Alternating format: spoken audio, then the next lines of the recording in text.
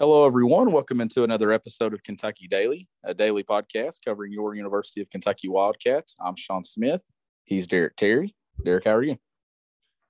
Doing pretty well, Sean. How you doing? I can't complain. Kentucky got a win on Tuesday night at Rupp Arena. And, Derek, I am of the belief that overtime games only happen at 9 p.m. tips. And it's always those nights where I honestly don't need an overtime game because I needed to get out of there pretty quickly last night, and I didn't make it home till it's close to 3 a.m. I think this morning when I pulled in the driveway. Yeah, that's rough for sure. A pretty fun game though, really. It was. All things considered, it ended up being a pretty entertaining game. The people that stuck it out at Rupp Arena last night, and then if you were sitting at home watching the game on TV, even if you had work this morning, you stuck it out. I guess would you say they were kind of rewarded, Sean? I mean, they pretty good overtime period after a really tough second half.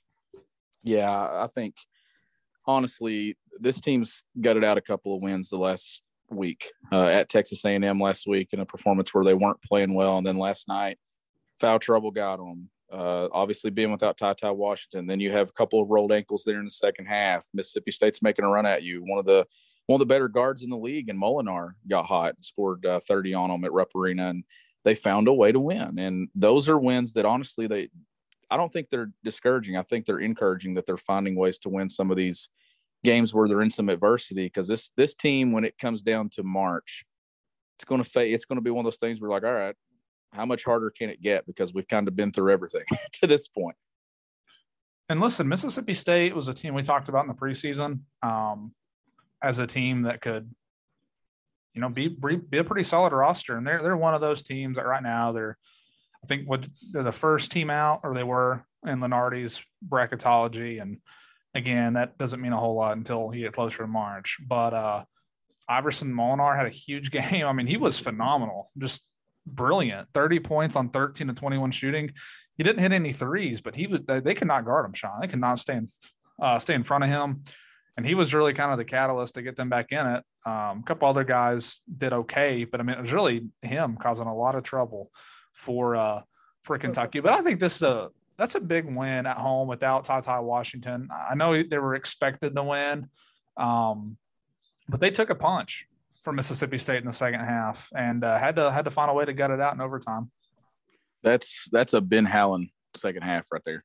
Like that's one of those second halves that he's been known for a very long time, and just his teams find ways to hang around, and then they have a really good guard, Molinar, that got hot, and Kentucky had to hold him off. But you were talking about where the NCAA bracketology is at, and that was a desperate team, right? That's the only time that they get Kentucky this year. That's a win or a loss that when you get to Selection Sunday, Derek, it might decide whether or not Mississippi State gets into the tournament or not. And I think there's going to be a couple of more teams that are looking at Kentucky as well. I'm looking at his bracketology now. Florida's his last team in. Arkansas and Mississippi State are in the first four out, and Texas A&M's in the next four out. So there's going to be some games, in addition to all these teams that are at the top half that we expect to be in the NCAA tournament. There's going to be a couple of games Kentucky's going to face teams that are desperate to build their resume as well. And I think last night was one of those.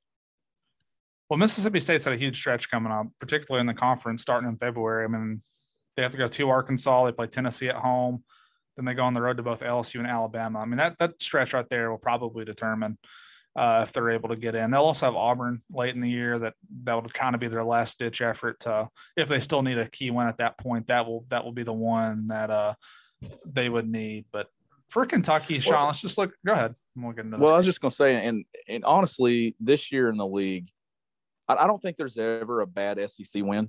Like, there's no such thing as a bad conference win. I think you're seeing that kind of be magnified even more this year. Look at Auburn last night on the road at Missouri. I mean, new number one team in the country, and they almost drop a game. And you've seen a lot of these teams go on the road and lose some of these games this season where you're like, man, how in the world are these teams losing right now? If you just find a way to win, whether it's at home or on the road, there's no such thing as a bad conference win. And that's where I'm coming from with that, regardless of who Kentucky plays. But that was a team last night that you could look up and see Mississippi State sneak into the NCAA tournament. When you got a guard like that can do things like Molinar can, it makes life so much easier for you. That's a solid basketball team. I mean, there's a chance you look up in mid-February here in a few weeks, and that could be a really good win for Kentucky, depending on how Mississippi State fares against some of these other teams. So This game last night, I mean, I think for Kentucky, you have to start with Oscar Sheboy. I don't really know what else you can say about him, but 21 points and 22 rebounds, the first UK player to do that since I think Mike Phillips in 1976 was the stat that Corey Price had. So what you're watching right now, if you're a Kentucky fan, is truly special. And also going back to that was his 5th time this season that he's grabbed 20 rebounds. And I don't think any Kentucky player has done that since 1951, something like that. I mean, this is elite stuff, Sean. This is like front runner for the National Player of the Year type performances that Sheboy is giving night in and night out. Yeah, and it's not like that he was bad at A&M or bad versus Tennessee or against Auburn. But when you go for 20 and 20 or you go for 30 and 18 and you settle for 10 points and 14 rebounds, it kind of means like, where was Oscar tonight? But I mean, those are just incredible stat lines. He has to be the front runner at this point. And they leaned on him late in that game. And then Kellen Grady delivered the final daggers, but they played through him late and he got a couple of big baskets and a couple of big plays. He grabs rebounds that at this point you shouldn't be surprised when he grabs a rebound, but there's still those moments in a game where I'm like, how did he do that? Like he almost came up with another one there late in the game and kind of got pushed into the bench. And I just about hauled that one in. And it's incredible how hard he works, Derek. And just when you get to the NCAA tournament, that's going to be a thing that you can lean on. If you can get that many second chance opportunities and you take away second chance opportunities for the other team, but that guy's got to be the front runner for National Player of the Year. And look at this, I was talking about this morning, Shaquille O'Neal. That was a record at Rupp Arena that stood since 1990 when going into this season, 21 rebounds in a game, and now he's 3rd on the list in performances. And I said, how far does Shaq fall down that list this year? He could be out of the top 5 by the time you get to the end of the season. Sheboy was very good. You mentioned Grady hitting the daggers there at the end. He was really struggling in regulation. Dante Allen had a couple shots, and Grady did as well. Felt like those two guys had a couple opportunities from 3 that maybe if they just would have fallen, it could have helped stretch. I know Allen had one in particular that I remember thinking, man, if that went all the way down and came out. And I think it was when Mississippi State was close to cutting it back to single digits. And that one might have given them a little bit more breathing room. Who knows what would have happened? Maybe Mississippi State was just going to be able to get back into it no matter what. But Grady steps up, ended up scoring 8 points in overtime. 8 of his 18 points came in overtime. Wheeler didn't feel like he had 15 points to me, but that's what he finished with, 6 assists. 2 turnovers in 32 minutes. And then I thought it was a decent night for Keon Brooks, 12 points, 6 rebounds. He played through some foul trouble. I thought he did a pretty good job overall. Out of that starting 5 last night, the only guy, Sean, who did not play well was Davion Mintz. And that's 2 straight kind of rough performances from Davion. He had to play a little bit of point last night at times. I mean, they got to the point where Kellen Grady finally played some point guard there late in the first half. But going back to Davion, 4 points on 2 of non-shooting. He missed all 3 of his 3-point attempts. He grabbed 2 rebounds and had 4 assists. You concerned at all about Davion? Not when he's in his normal role. I'm not.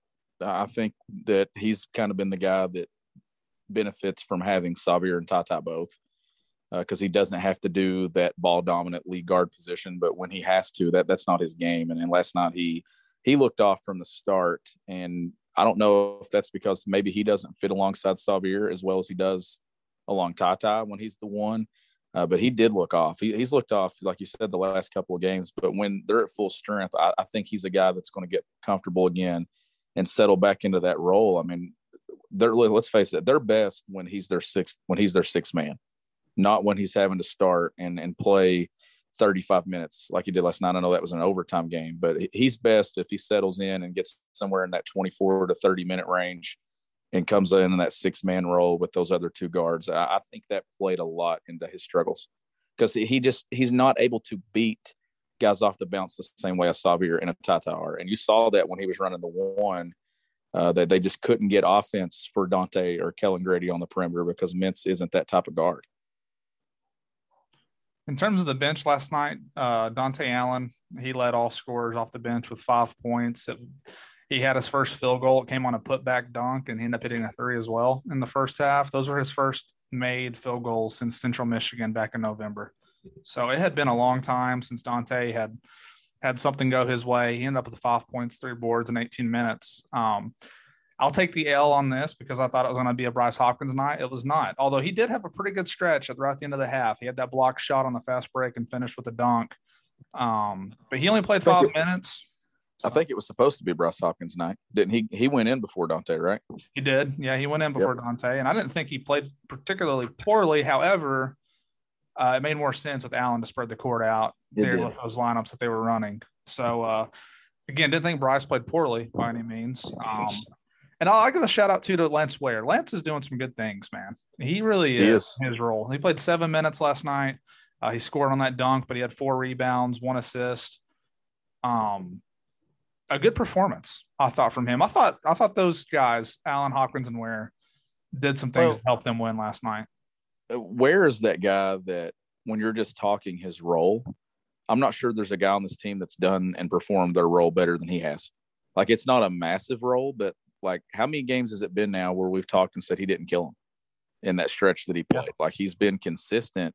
7 minutes last night, 2 points, 4 rebounds. He had an assist, took 1 shot. I mean, you can't ask for anything more than that, especially the way Oscar's shown the ability to not get in foul trouble. They've not needed Ware for an extended period of time, but they need him for those little spurts here and there. And his role, I mean, to me, he's bought into it.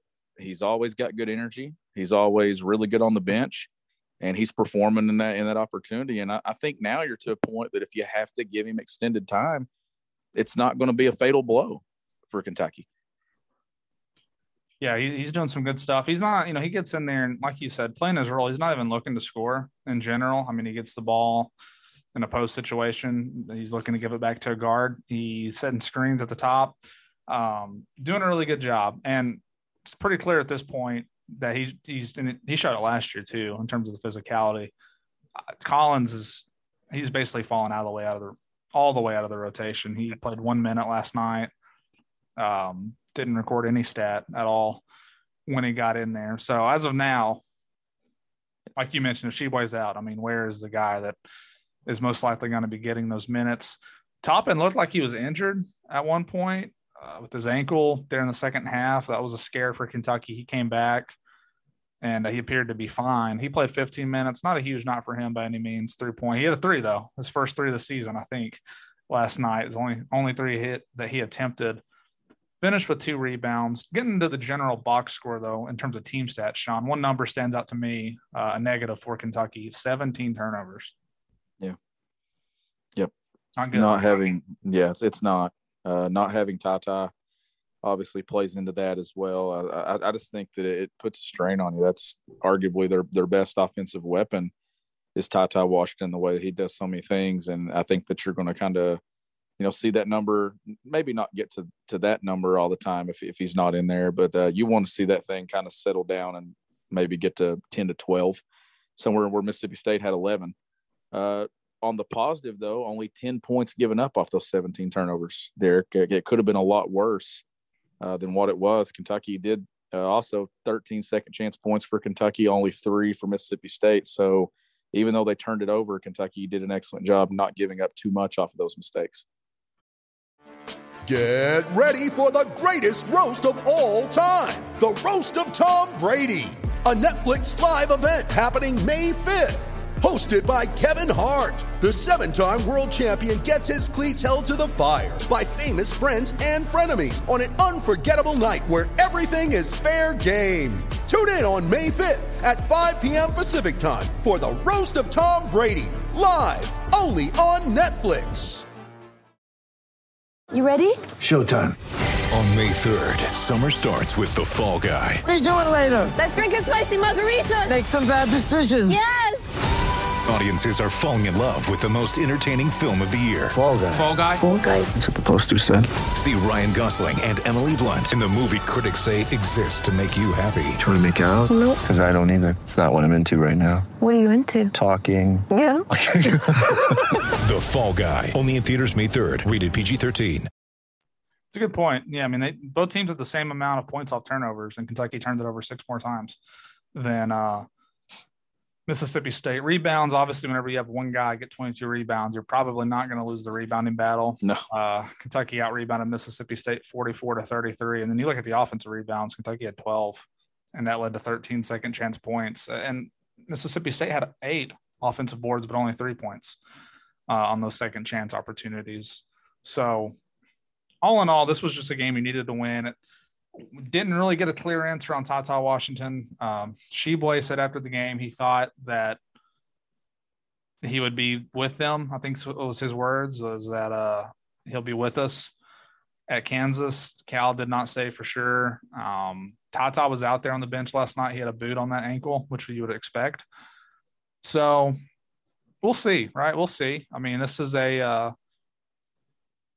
found a way to beat a quality team, a potential NCAA tournament team with a man down at home. I mean, I think that rep crowd helped them there in that second half. But overall, I think you got to be happy. I know it was not good in the second half. It's actually the second straight game. We can talk about this too. Second half defense really let them down. I think they gave up over 50 in the second half against Auburn. Last night, Mississippi State put up 48 in those final 20 minutes. Yep. And then Kentucky settled in and only gave up 2 in the overtime period. You want to see them find, better consistency there. I thought that was a game last night where we were going to look up Mississippi State was going to finish somewhere around 53 points when we were halftime. And instead, I mean, it's 74 is pretty incredible when you only had 24 at the half. Was there anything that you were seeing that caused that? Because you look at the first half, Mississippi State, that was a season low for them in points, 24. They only had 8 made shots.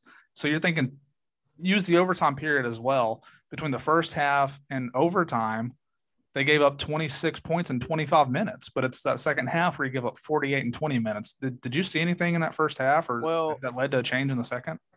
Well, Moore got hot from 3-point range in the second half, and he hit all 3 of his threes in the second. Then that was the one guy that they could not go under screens on, and you saw that a couple of times. I know there was one late in the game. I can't remember who it was, went under it, and he buried one. It was a big one. Then you get Molinare hot, and you get a guy like that who sees it go through the basket a couple of times, and you're kind of playing catch up. And he hit a tough step back jumper there on the baseline. Yeah, he did late in that game. And I mean, he made tough shots. And when you got a guy like that can do those things, it puts a ton of pressure on you. And then especially when you're not paying attention to the scouting report, there's no way that the plan that now you can go under screens on Molinare and some of those other guys from Mississippi State, but you could not do it on Moore. And you had a couple of guys get lost and lose attention to detail there and not do that. And I think that was some breakdowns. I did see Oscar one time.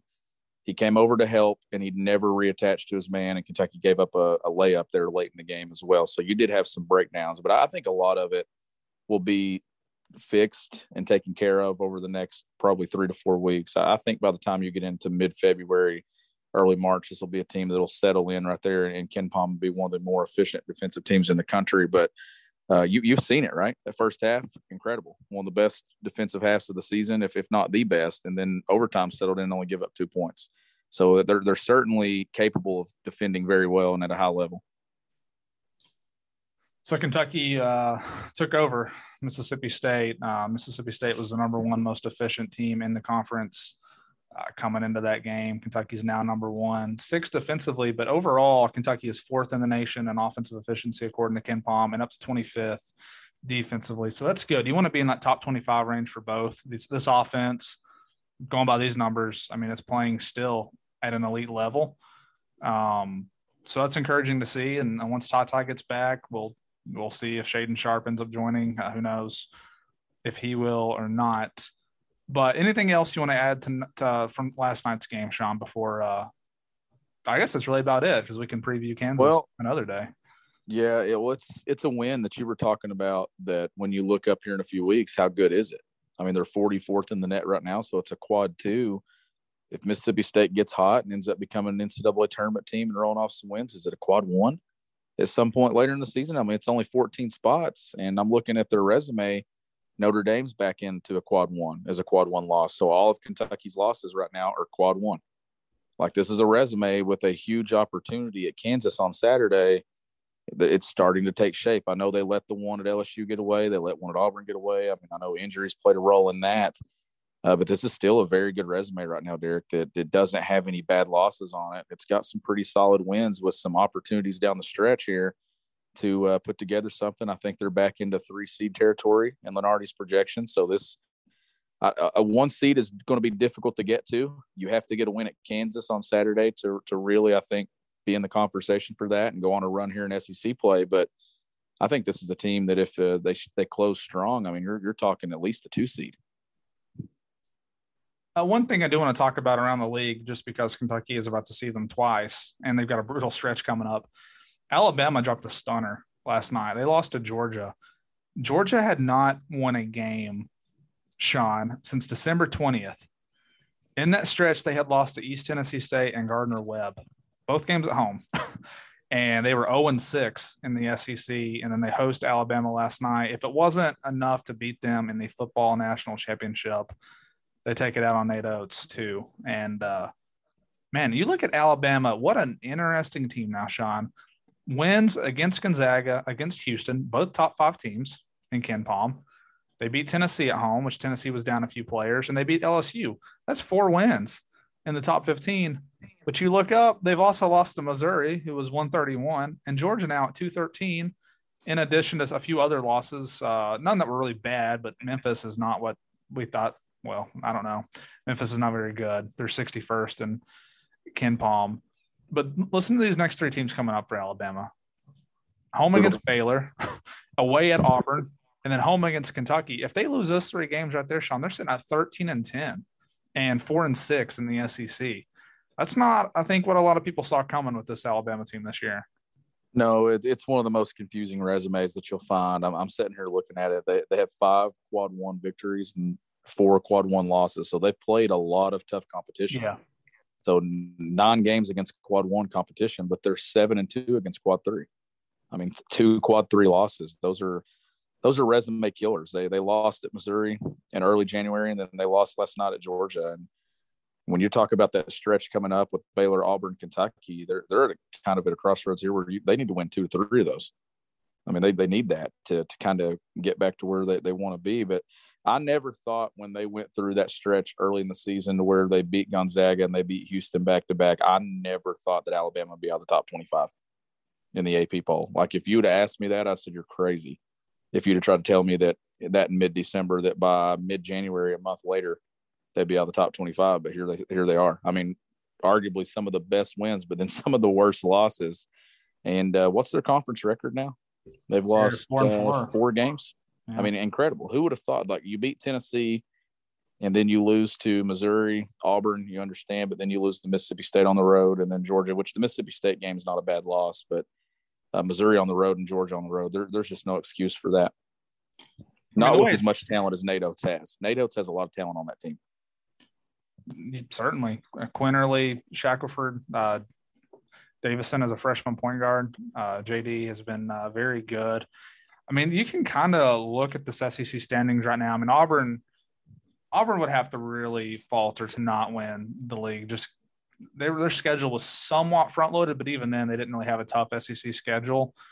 If they don't win the league outright, then something probably bad would have had to have happened. But then you look at Kentucky. I think Kentucky is pretty clear cut going to finish number 2. They're 6-2 right now, and then the team next is Texas A&M. I don't know if A&M's going to hang around at the top, but like Tennessee already has 3 losses. They have to play Kentucky again. I think they play Auburn as well. I want to say they do, and that's really about their last 2 tough games. They still have to play Kentucky and Auburn one more time. Arkansas won't be gimme. They play them twice, but at LSU next for them. For who? A&M at LSU next. Okay, yeah. A&M. Yep. I mean, that's not going to be easy. That's tonight, actually. Yeah, Florida and Tennessee play tonight. So, I mean, like, there are a lot of teams already with 3 losses, 4 losses. LSU has 4 losses in the league already. I just don't think this is going to be much. I mean, I think Kentucky at the top is going to be right there with Auburn. And again, that's why, if you really care, Kentucky's won like 50 regular season championships. At the end of the day, nobody at Kentucky really cares. That's not really your goal, is to win an SEC championship. But just in terms of how it's playing out, like this league title race might be decided fairly early this year. Yeah, and I'm sitting here and looking at Kentucky's resume, and I check it every day. And even though they have those 2 losses and they're frustrating because of the way that they happened, Derek, this is a team that has been since January. Let's see here. So January 1st, they were 15th in the net. They dropped to 17th on January 6th. climbed to 12th on January 11th, and then they've been 11, 10, or 9 for like the last week and a half. Like it's been steady and consistent, and that's what you want to see. You want to see them settling in and kind of being in that ballpark. They have a huge opportunity at Kansas. I think Kansas is number 7 in the net coming up. So if they win, Kentucky probably climbs. And then you'd see them break into the top 10 of that AP poll, and they're right there in the conversation. I still don't think this Kentucky team has peaked yet, and I think that's the biggest topic right now. Certainly they haven't peaked because they haven't been healthy. Like they've had so many guys out. Savir's been out a couple of games. Tata's been out now a game. You got some other guys that have been banged up. I think you want to see them hit their peak somewhere around maybe that home game versus LSU in late February. I think that's where you want to see it. Back-to-back games at Rupp Arena, February 19th, February 23rd versus Alabama, LSU. I think that point in the season is where you want to see this team really settling in and playing its best basketball. And I still think its best basketball is ahead of them. I mean, you look at UK's schedule, like they're outside of Kansas coming up Saturday. Kansas, I mean, they're a very good offensive team, but defensively is where they really struggle. I don't think there are many really at all. There are really no complete basketball teams left. And what I mean by that, none of these teams are playing coming up are top 25 in both KenPom and offensive and defensive efficiency. You get a team like Tennessee, very good defensively, top 5, but then they're 51st offensively. LSU is really the same way. LSU's offense is awful, 130 in efficiency, but defensively, they're the best team overall in the country. So these are not going to be easy games for Kentucky to win, but also I think at this point, Kentucky has established itself as a more well-rounded team than basically any team left on their schedule, even Kansas, going by KenPom, because Kansas is 49th defensively, but a very good offensive team. And when you get to that NCAA tournament and you get to postseason basketball, I know obviously the motto and the saying is defense wins championships, but I would rather have a more efficient offense, but your defense has to be efficient as well, but it doesn't have to be as efficient, in my opinion, because I think when you get into that tournament, we know the thing that dominates the headlines and the position that dominates the headlines in the NCAA tournament, it's guard play. Good guards always carry teams in March. Those UConn teams loaded with guards. And even Kentucky's teams that have made runs. I mean, they were really good and guard dominant too. And I think Kentucky's got a nice collection of guards to go along with Oscar Tshiebwe. And I think that the efficiency offensively, I want to see this team continue to stay in that top 5. And if they're there and they're really efficient, you're going to be more efficient on the offensive end in March than you are in January, because you're just going to continue to get better, get more comfortable. That defensive efficiency, if it settles somewhere where it is right now, 25, it gets to 20, then I think this is the team that you could see at the Final Four and have a chance to cut down the nets. Yeah. I mean, that's well said. I think there's a lot to like about this team, and Kansas will be another big matchup. We'll talk about them later this week. But Sean, if you want to take us home. Yeah, as always, the show, it's powered by Blue Wire Pods. It's also powered by the Butcher's Pub, 3 locations, Palmville, Williamsburg, and London. You can visit thebutcherspub.com or check them out on Facebook. He's Derek Terry. I'm Sean Smith. We'll catch you next time on Kentucky Daily.